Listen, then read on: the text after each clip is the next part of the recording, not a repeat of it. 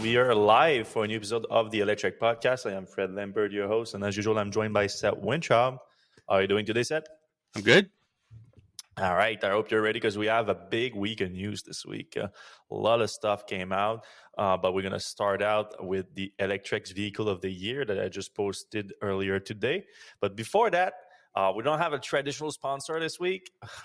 We are sponsoring our own show this week with our merch store, an upgraded merch store launching on Electrek. It's let me share this screen right here.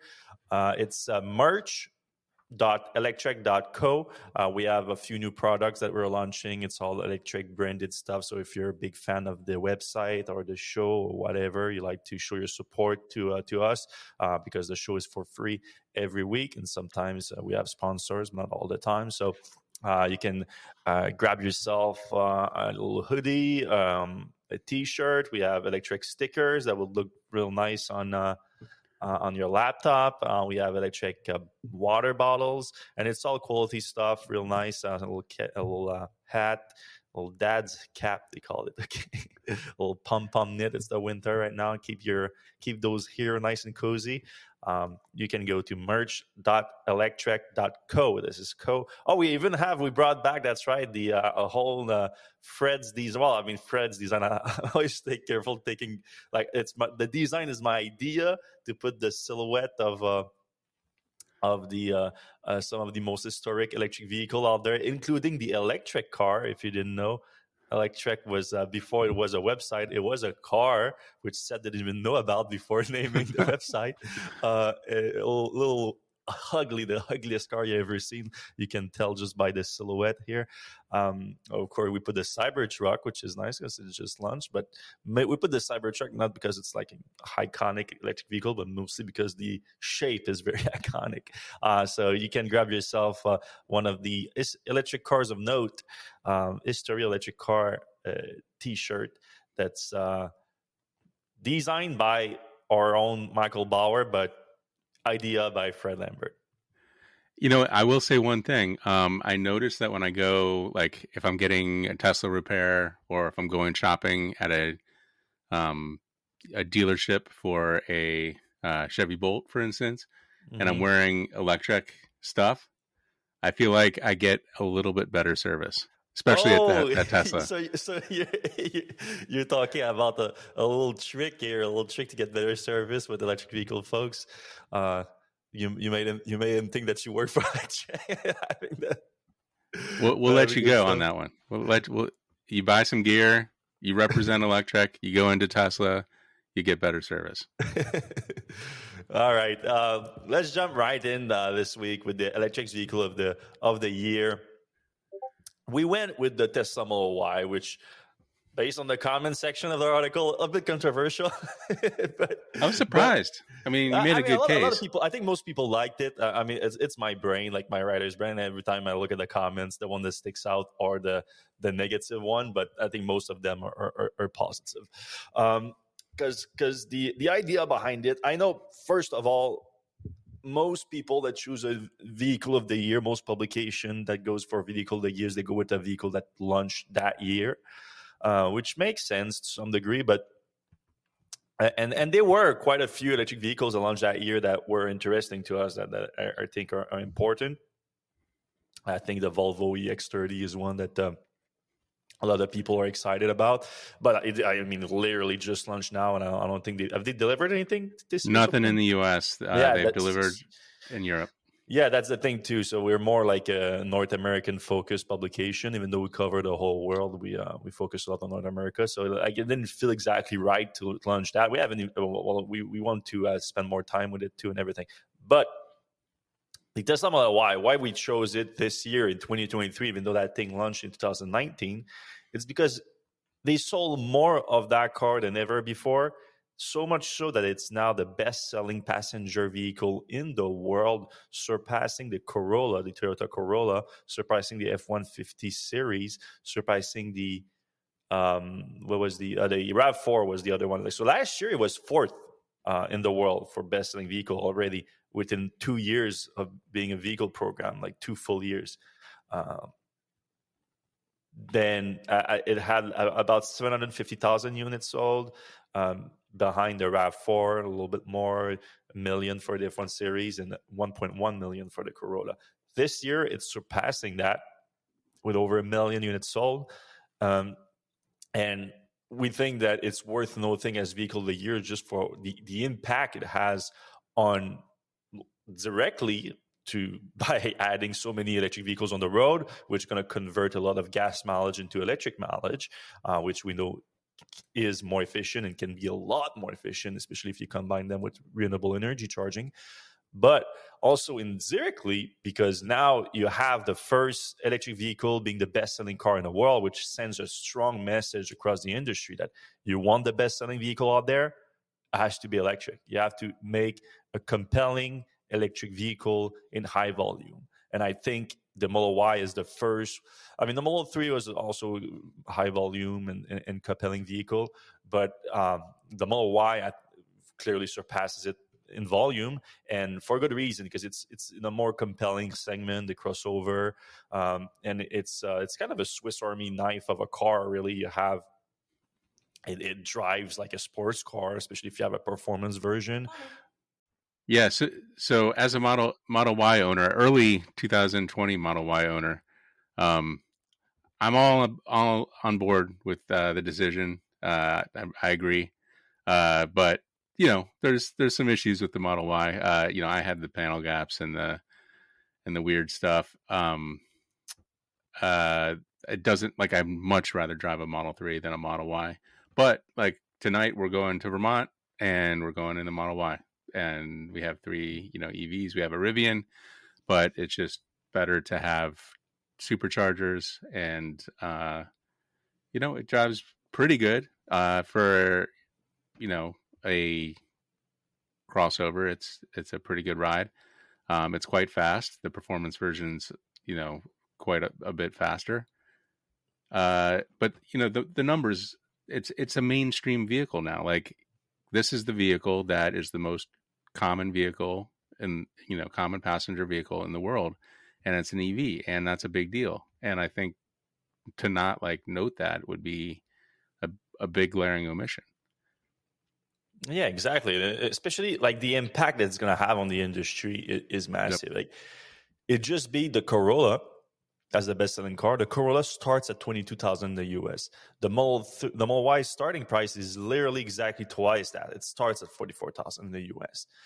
But even that, so in terms of just that alone, in terms of revenue of a vehicle, that's the best-selling vehicle per revenue already was last year. Now this year, it's going to be almost double the next best, if not more. And 40, and then you go, but Fred, all right, you're putting best vehicle of the year, but you could have put the EX30 that is much cheaper, significantly cheaper, and much more affordable vehicle. I mean, the Model Y still starts before incentive at $44,000, which is $4,000 less than the average new car price in the US right now. So it's below the average new car price, starting price, and then add the incentives to that, and it's far below, depending on where you are, and if you have access to the incentive, far below the cost. So I think it's worth alone making the vehicle of the year just for how it changed the whole industry. As in, you want to have what's the gold standard right now for a vehicle program in terms of revenue, in terms of volume, in terms of popularity, which is the 3 main things that automakers care about. The Model Y is that right now. I want to go to the questions a little bit while we're waiting for Fred to come back online.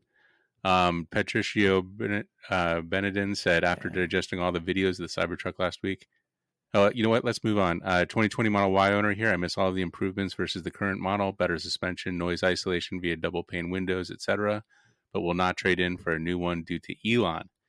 I kind of get that. There's a lot of people that won't upgrade due to Elon. I'm not necessarily in that boat. I won't update due to having full self-driving, which I don't want to get rid of my car with.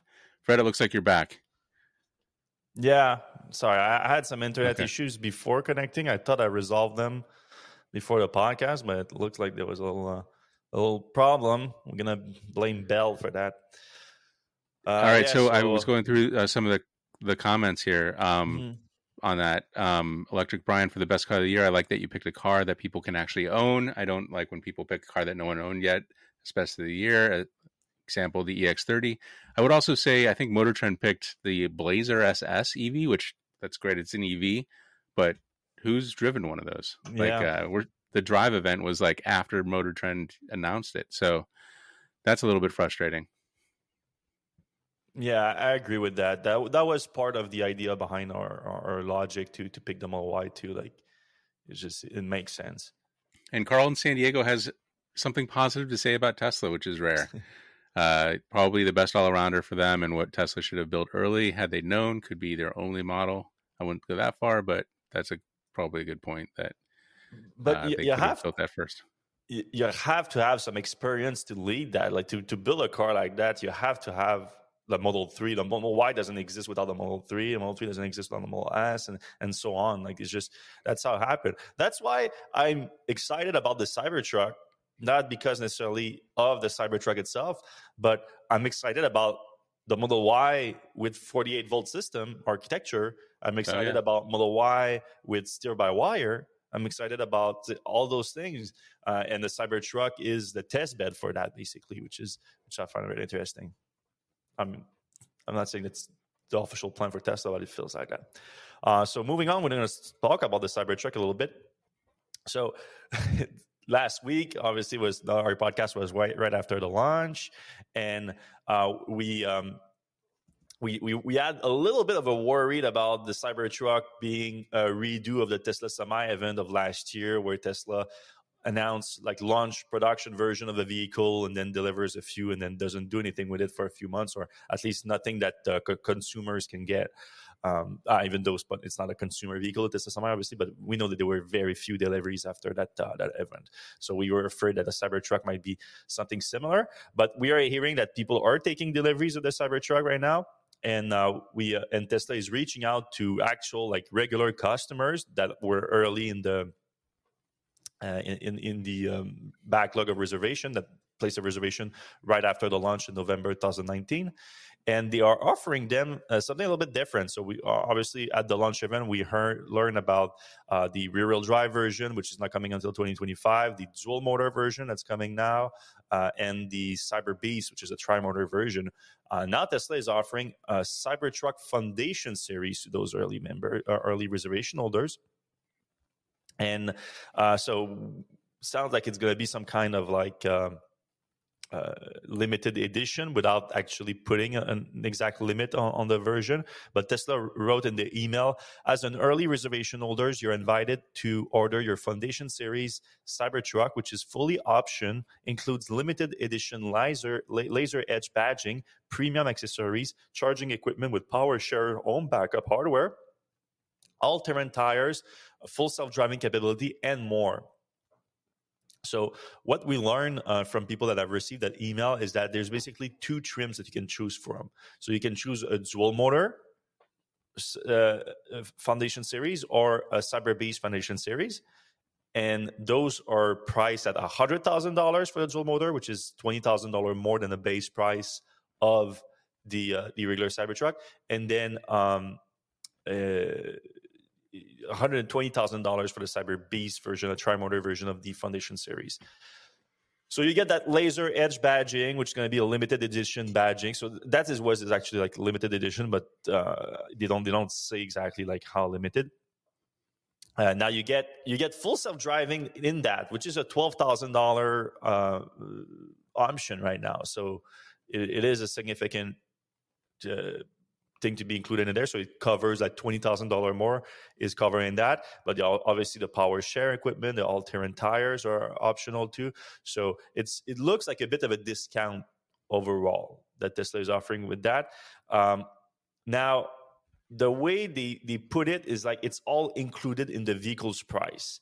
So obviously, what that does is you can forget about the tax credit, but I think most people that are buying that truck, the Foundation Series, the early version, don't really have access to that tax credit anyway. So that's not really that big of an issue.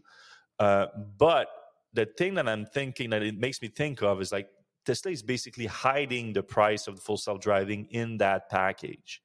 And I know that a lot of people early in the reservation process at Tesla with the Cybertruck, there was some language that made it sound like you you get the full self-driving price at that time in 2019, which I don't exactly remember what it was, but I think it was like $10,000 or $8,000, something like that, which is much cheaper than the $12,000 at this time. So people are starting to lock in that price. Maybe it was even $5,000. I don't remember.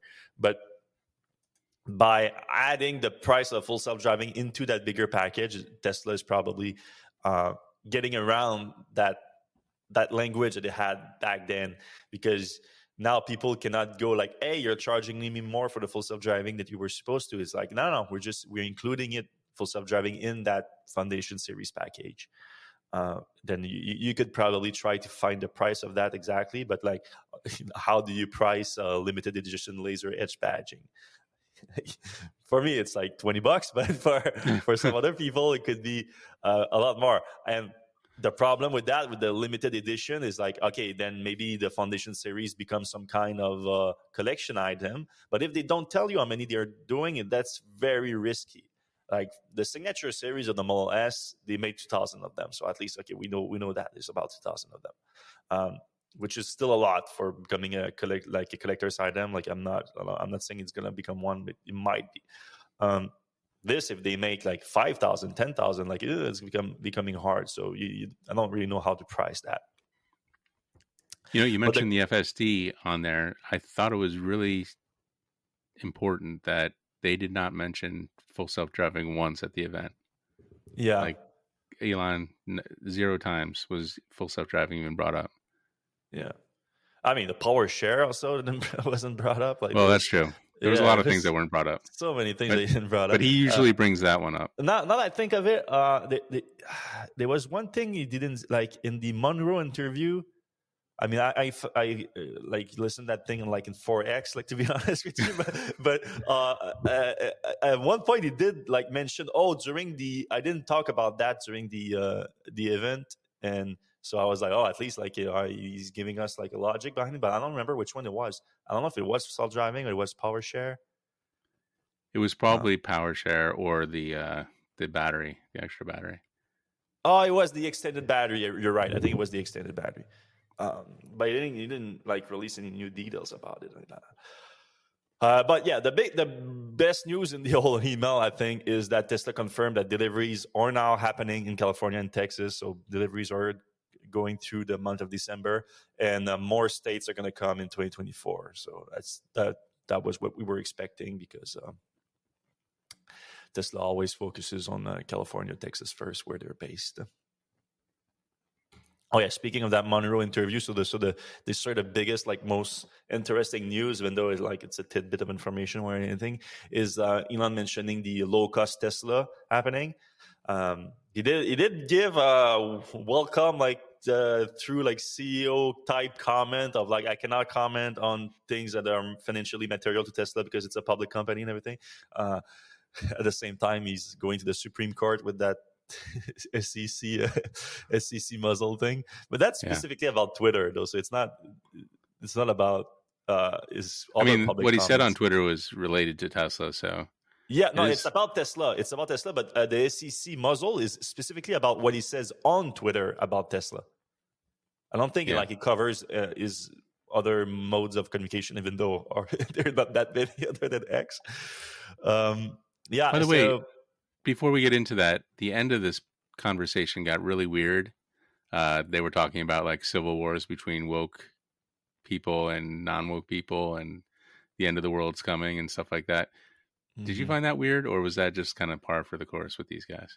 I mean, the entire interview was like, it didn't feel like an interview. It felt like, and I know a lot of podcasts are like that, which I like in general, but for them, it was like kind of, I don't know, like it didn't be very structured or very like, and Monroe kept going on these little tangents, and he spoke like 90% of the time, even though it's, I know. So, but like the title is Elon Musk and Sandy Munro discuss the Cybertruck. It's not an Elon Musk interview. Don't go into it thinking it's an Elon Musk interview.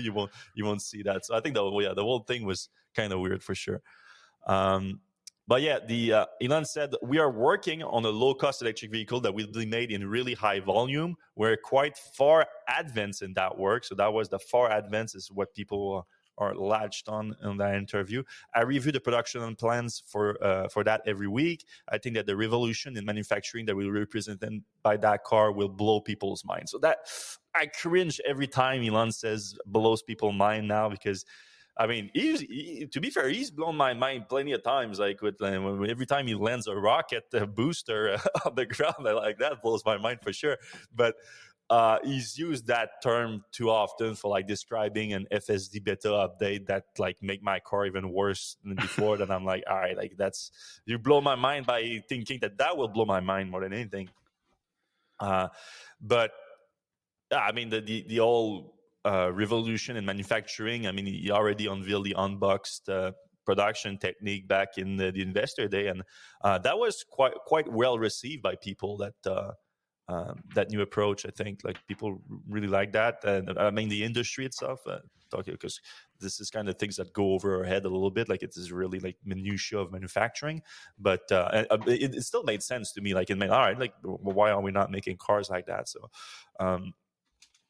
So that is it. And he also specified something that we started to put together in the last few months, really, like especially since the book came out, that Elon, he confirmed that the low-cost vehicle will first be produced at Gigafactory Texas, and then later second in Gigafactory Mexico. So it sounds Texas. That was first, interesting because initially they said like that was going to be a Europe car, and then at one point they said it was going to be designed in China, made in China. Yeah. So well, they never really said that Chinese car is going to be this. We assumed that, but it sounded like a safe assumption at the time. But now it sounds like it's Texas first, and it makes sense because it's there that they're designing the production line for it. So it makes sense. Wait, has the design center actually moved from design center still in LA, right? Well, like, that's still where Franz have a design center in LA. Maybe some of the design team has moved to Texas. I don't know. I've had Franz is still being spotted in LA a lot of the time. So I saw that he got his VIN number 2 Cybertruck. Yeah, that on Twitter. Yeah, a lot of people are taking delivery. Well, I shouldn't say a lot of people, but enough that it's reassuring us that it's not a Tesla semi situation. All right, we got the leak on the Tesla holiday update. Thanks to Not a Tesla app, they got the release notes. And for those not aware, the holiday update is kind of, Tesla generally like does frequent software update, and it can be like super small. A lot of time they're not even release notes; they're so small. If there is release notes, it's sometimes just 1 or 2 like notable features, and then a bunch of fixes and whatnot. But they try to bundle everything for a bigger updates in the holiday season. And most often there's also some more like fun features rather than functional, though there's always also normally some like functional features. Last year was not really a big one, kind of disappointing to a lot of people. And this year is also like a weak one. It's not something that's like super exciting. Some stuff that is very interesting, the Apple Podcast now on Tesla vehicles. So if you have a podcast that you're listening just on Apple Podcasts rather than Spotify, like most podcasts on all the different platforms, including Spotify, so like ours, so you can do that. But some of them are like exclusive, so now you can listen them through the car directly rather than the Bluetooth in your phone. Some minor update to Tesla arcades. Other than now you can play the games from the rear screen now. Tesla is calling it like a mobile LAN party. This is pretty cool. Automatic 911 calls. Whoops, my screen is shifting. So your vehicle will call 911 if an accident triggers the airbags. So it's something that Elon talked about like a long time ago. I remember him saying that. So Tesla is basically offloading that to 911 because before that, Tesla detect the accident, and Tesla would call you and like, hey, everything is okay. You need something from us. You need roadside assistance. You need 911, whatever. So now it's like straight 911, not going through Tesla anymore. Speed camera on your routes that leaked last week.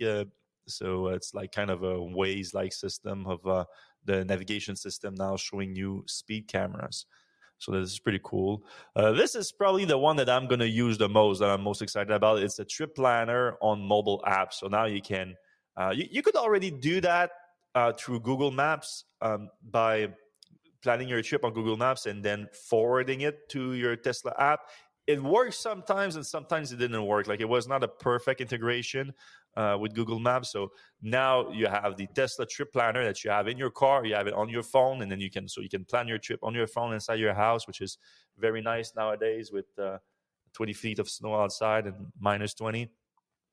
Plan everything in your car, send it there. You get in your car, everything is in there already. You just get going. So that's pretty cool. More cameras and live camera views on your phones, so that's all right. You just get access to more of the cameras around there. Automatic blind spot camera. I can show you the video of it right here. So it's basically the same camera that you see when you put your turning lights on when you change lane. It shows you the camera on the side. If there's a car there, now there's a blinking, as you can see, a blinking red light on this. Not even blinking. Blinking red light on the side. Yeah, I mean, this.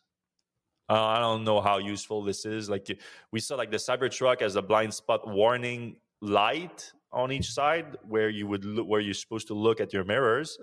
So the idea is, like, apparently we learned that Tesla's gonna allow you to remove those mirrors. Like, they're supposed to be easily removable with the cameras replacing them, making the car more efficient.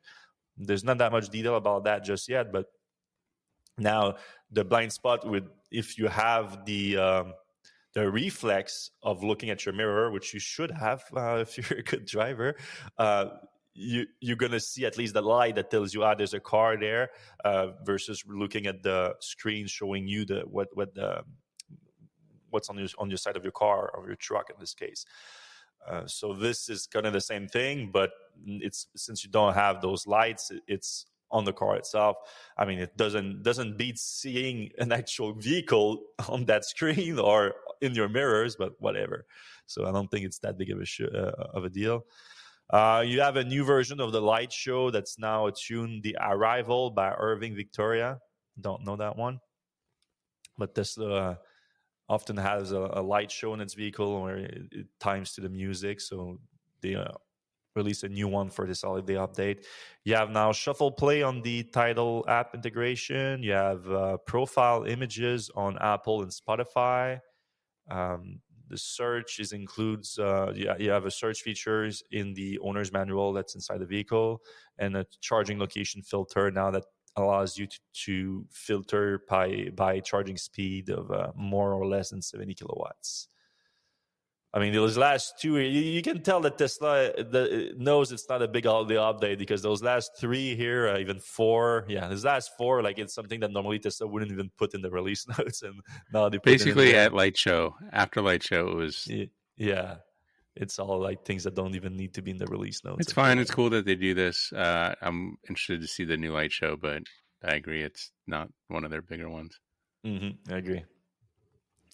All right, this one here is it's going to include some speculation, but I think it's still interesting because Dojo is kind of not our last hope. I'm exaggerating, but it's one of the things that that gave us the most hope about an acceleration of the improvements, of the pace of improvements of the FSD beta situation, which doesn't feel like it's 2 weeks away from becoming a true full self-driving system, as Elon claims. So we hope that the Dojo would enable the Dojo plus V12 going neural net from neural net virtual control, so end-to-end neural nets. Combine that with supercomputing, increasing the pace of the neural nets improvement. That was a hope. But the Dojo program seems to be a bit in shambles right now. So we know it was already late. The cluster was just put online this summer versus instead of last year. And now we are hearing that there's a big shakeup at the leadership of the Dojo project. So now, I'm sorry, Mr. Ganesh, I'm going to screw up your name, but the head of the Dojo program, Ganesh Venkantaramanan, was the autopilot hardware director, but most specifically was the head of the Dojo program. He was hired by Jim Keller back in the day when Tesla started to build its chip team. He's a longtime chip designer, spent 14 years at AMD, a very well-known person in the industry. He left Tesla. So we heard late last month, we heard about that from a source, but it was a news source. We tried to confirm the information with other people, and I couldn't confirm it. So we decided not to report on it, because just one source that is not verifiable is not something that we generally act on. But this week, Bloomberg confirmed that he left the company. So now we know for sure he left the company. Bloomberg didn't have anything else other than Peter Bannon taking over the role. What we learned also from the source, which, again, we cannot confirm, but gives the source a lot more credibility now that the source information was confirmed by Bloomberg. The other part of the source information, I should say, is that it was actually let go by Tesla. And it was not the only one. It was also other people in the top of the Dojo team that were let go. So it's basically a full shakeup of the leadership of Dojo. And we were told that it had to do with the second generation Dojo chip not meeting Tesla's expectations. So the Dojo chip, if you remember, was announced all the way back in 2020 when Tesla unveiled the Dojo computer. So you're already working on that.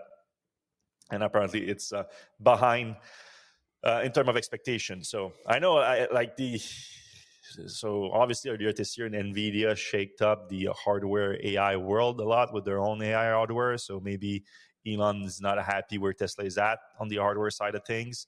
And requires a shakeup. I don't know, but letting go of Mr. Venkataramanan is definitely like a big move for Tesla. Like he's been at Tesla for 5 years.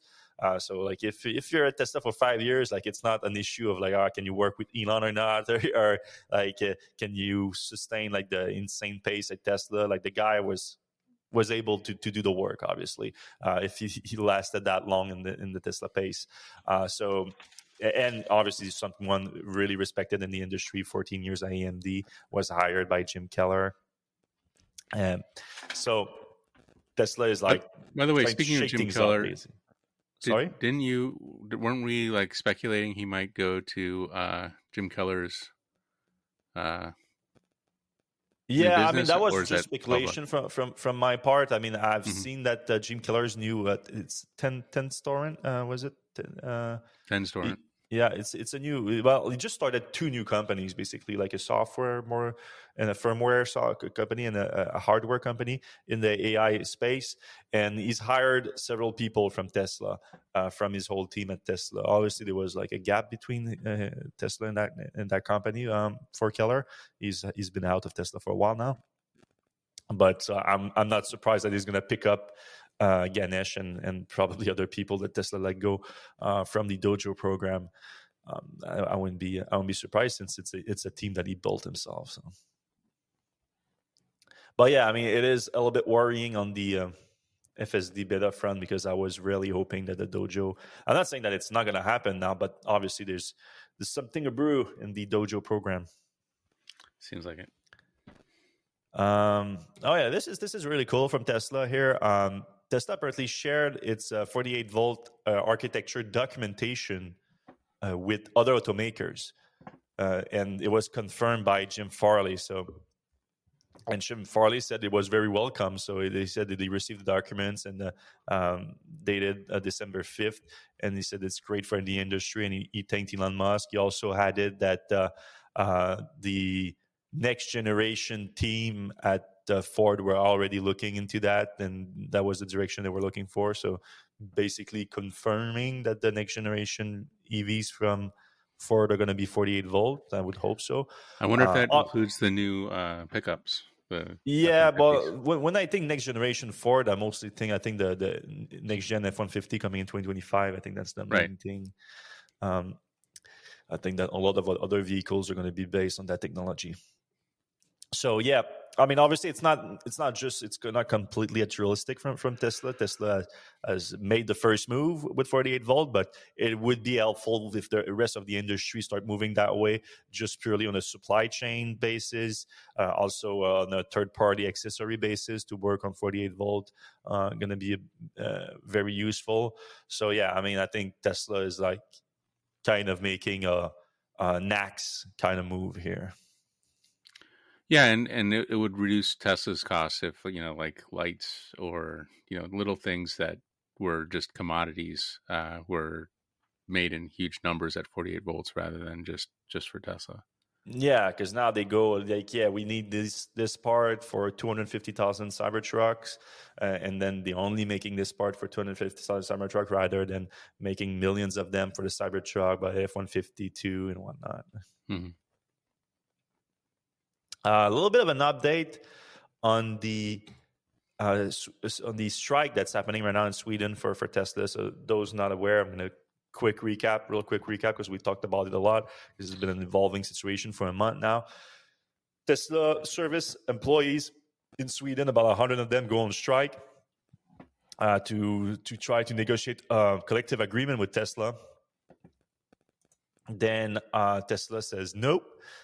And then since they don't have that much power, as just 100 of people or so, a bunch of other unions in Sweden try to help them by putting pressure on Tesla in any way they can, whether it's janitorial work not being done by a janitor union at Tesla location.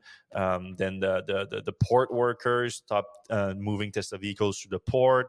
Electrician installing charging station there stopped working for Tesla, and so forth.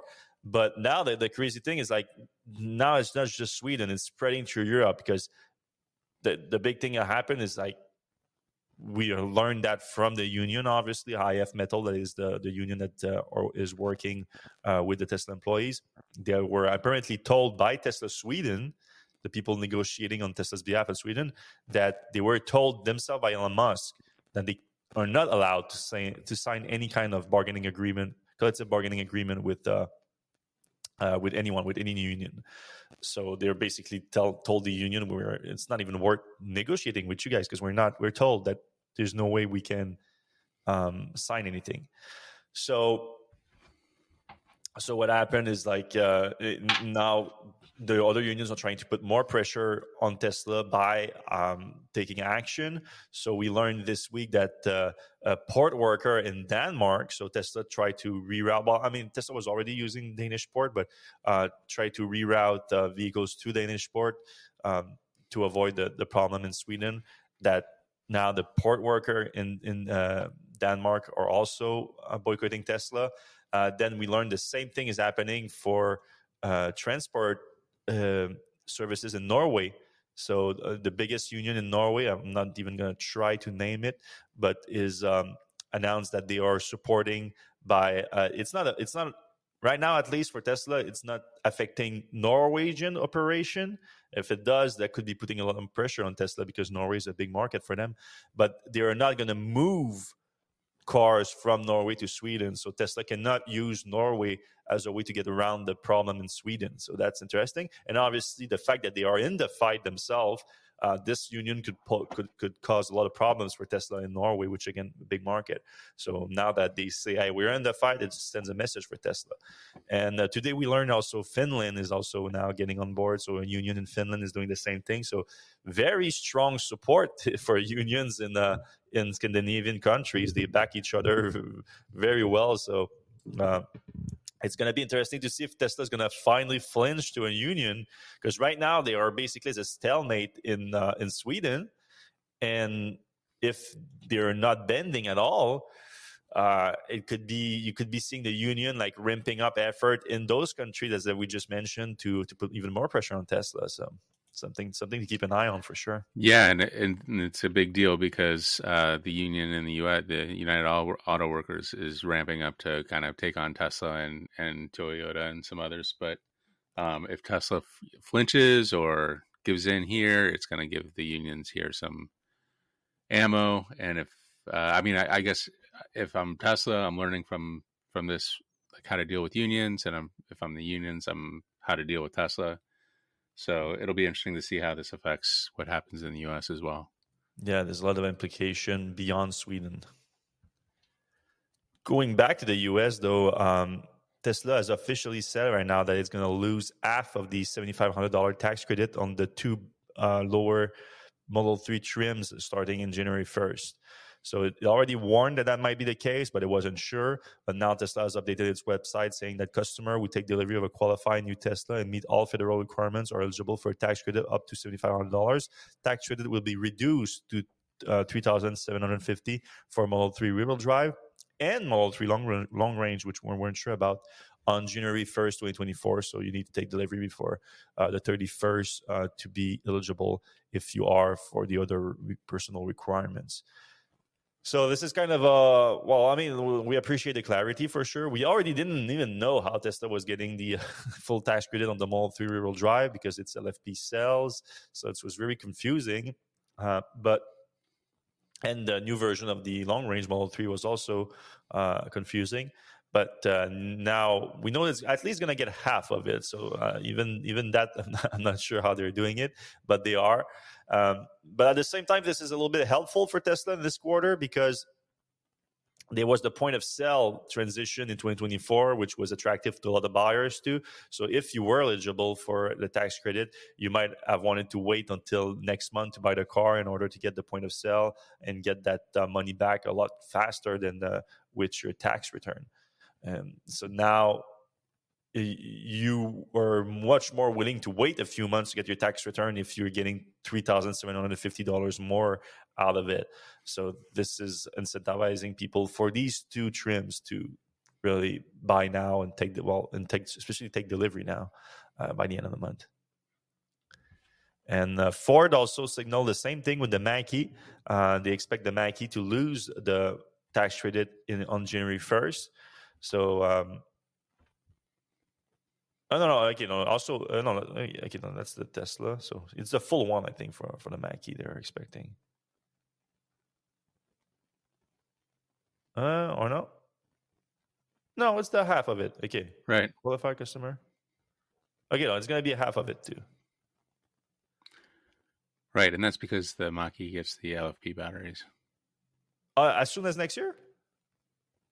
Oh, no. I mean, I know it's going to happen next year, but I don't know if it's right away next year. Well, they're talking about January 1st too, so the change in the requirements that's coming with January 1st is the thing that's changing here. Obviously, the LFP batteries. But anyway, isn't Ford, once they get the LFP batteries, won't it be American-made LFP batteries? They were going to have an American-made one, but during the strike, they stopped the building of that thing. You're right. What a mess.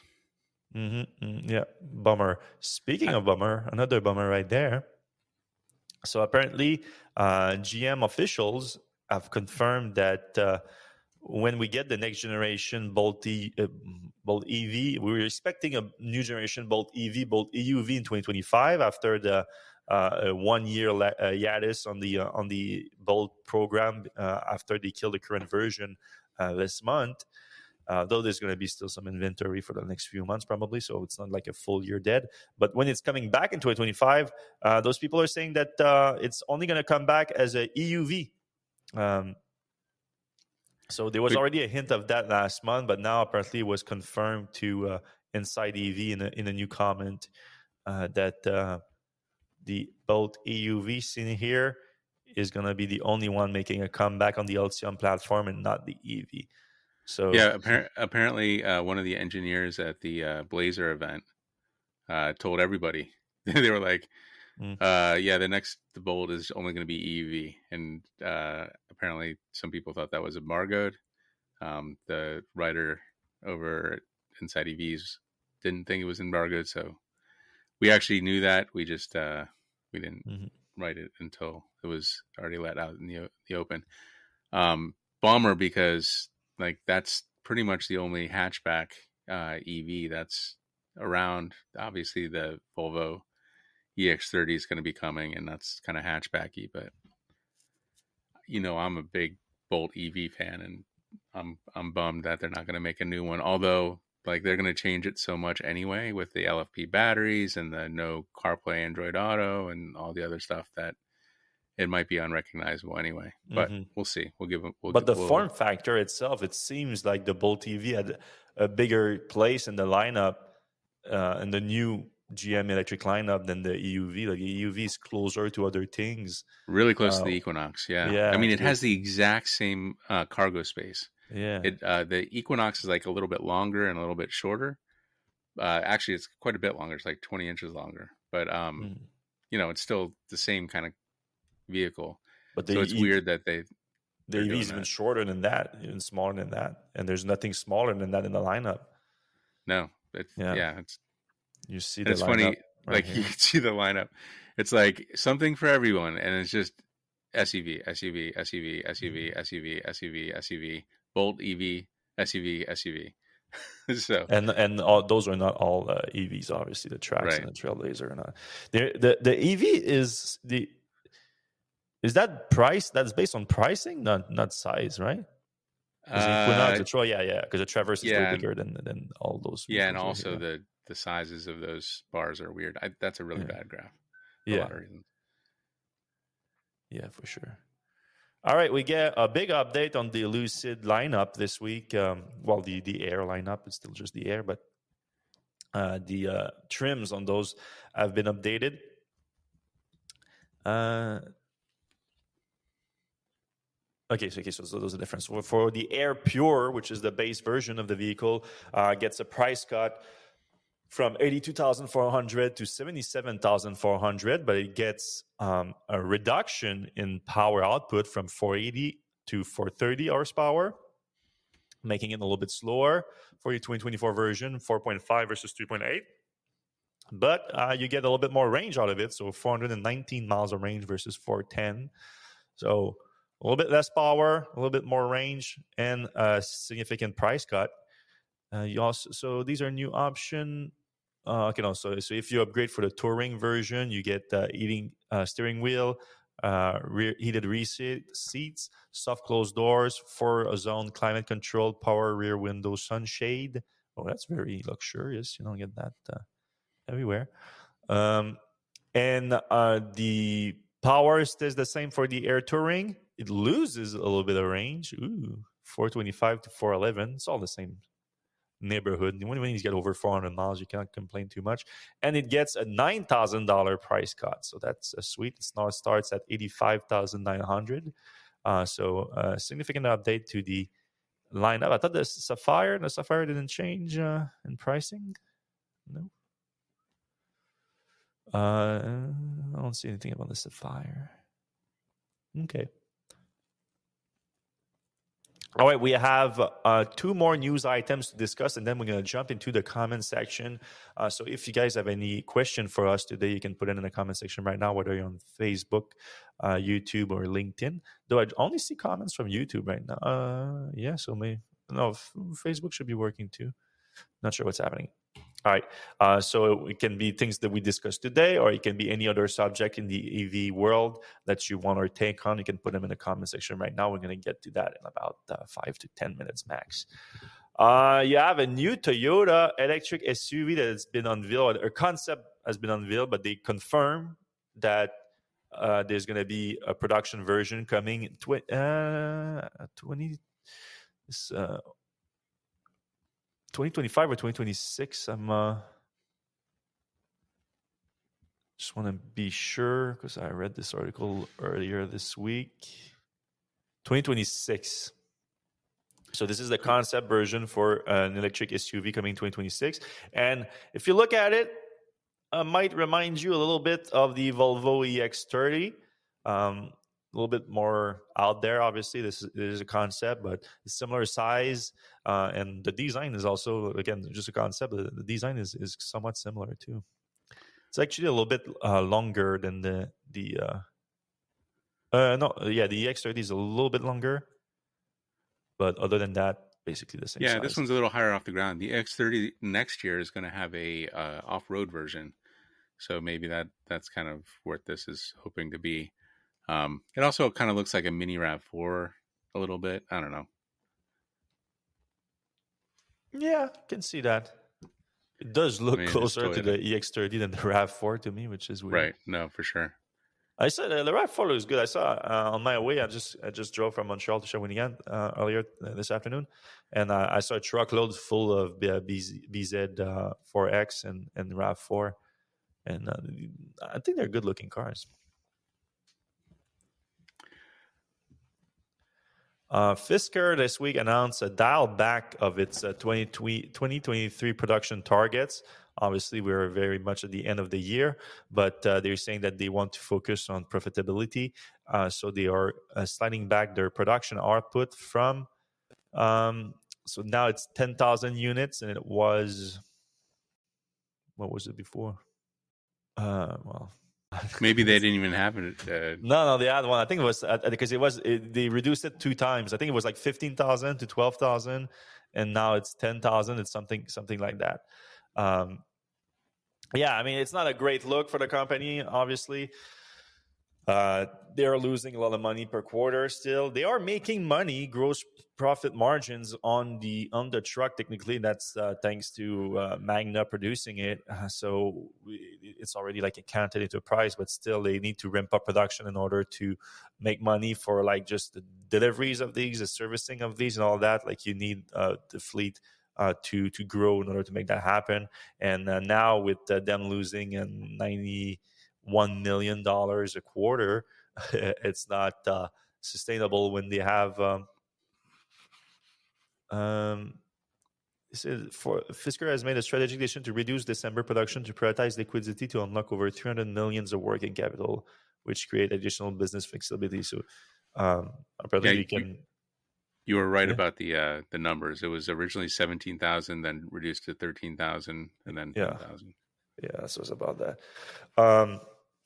Yeah. So yesterday, Enric Fisker posted on his Instagram like a long post, like saying, like, there's a lot of people like, that's not a good look. Like normally, after you start production, you ramp up production, you don't slow down production, and obviously, we know that Fisker has been doing a lot of ads for the Ocean, even though they claim to have like 70,000 reservation or something for it.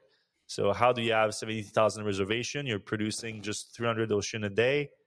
Why do you need more more reservation? You can just go through the reservation backlog.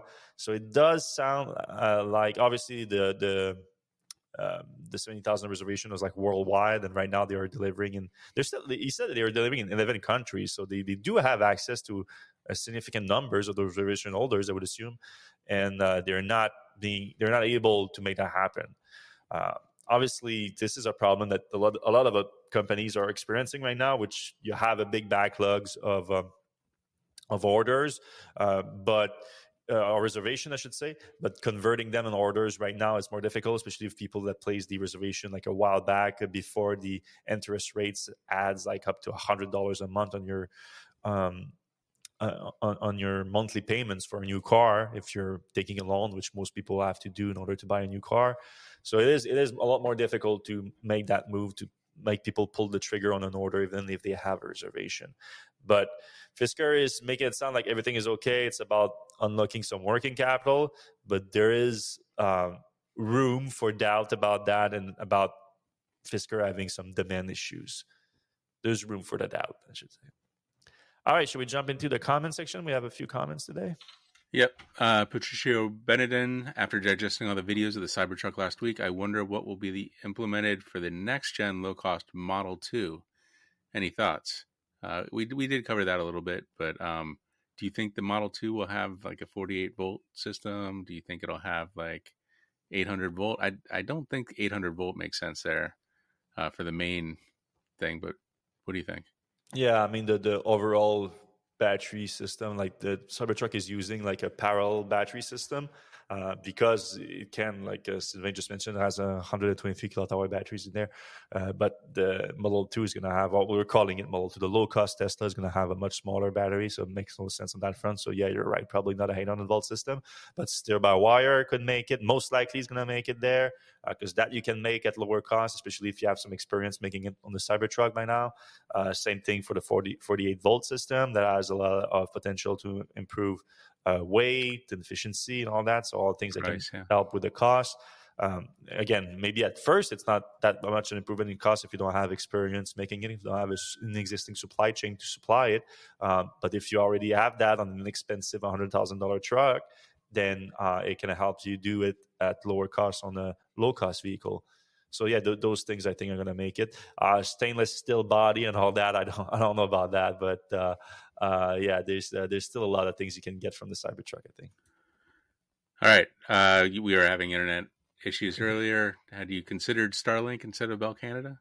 I do have Starlink. I bought them when they were super cheap. Like they were doing like a super discount of like $200 for the hardware, and then but it's $200 a month after that to get the service. So what I did is I bought the hardware and I didn't order the service, so I can use it only when I want to or when I go like somewhere, because you can activate that thing anywhere. So I thought that was a very good product to have around, and it has been useful in the past when I've had problem with my cable. I do put the Starlink out there, pay for a month, and I have it, and then I cancel after a month, and that's it. So I've been doing that, and I was about to do it today, but I was on the phone with Bell trying to get this thing resolved because it made no sense. My internet was working, but it was working at like 1 megabits per second. But they said they had it resolved by the time I was on the podcast. It just had an issue for like a minute or so. All right, you mentioned Infinity built steer-by-wire, but theirs has a dead man's clutch and a real steering column. Yeah, it's not like they didn't go all in with it.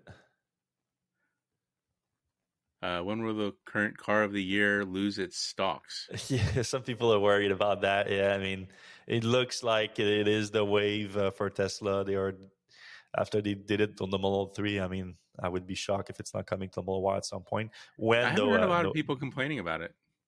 Sorry? I mean, I feel like we hear people complaining about when it's coming, but like when it happens and they use it, the complainers aren't quite as loud. I think maybe people get used to it, or they just I'm sure. Like it's not that big. Like the turn signal, I could see like it does take some time to change. Like it's kind of a habit to use a stock for that. But if you use FSD, you don't need it.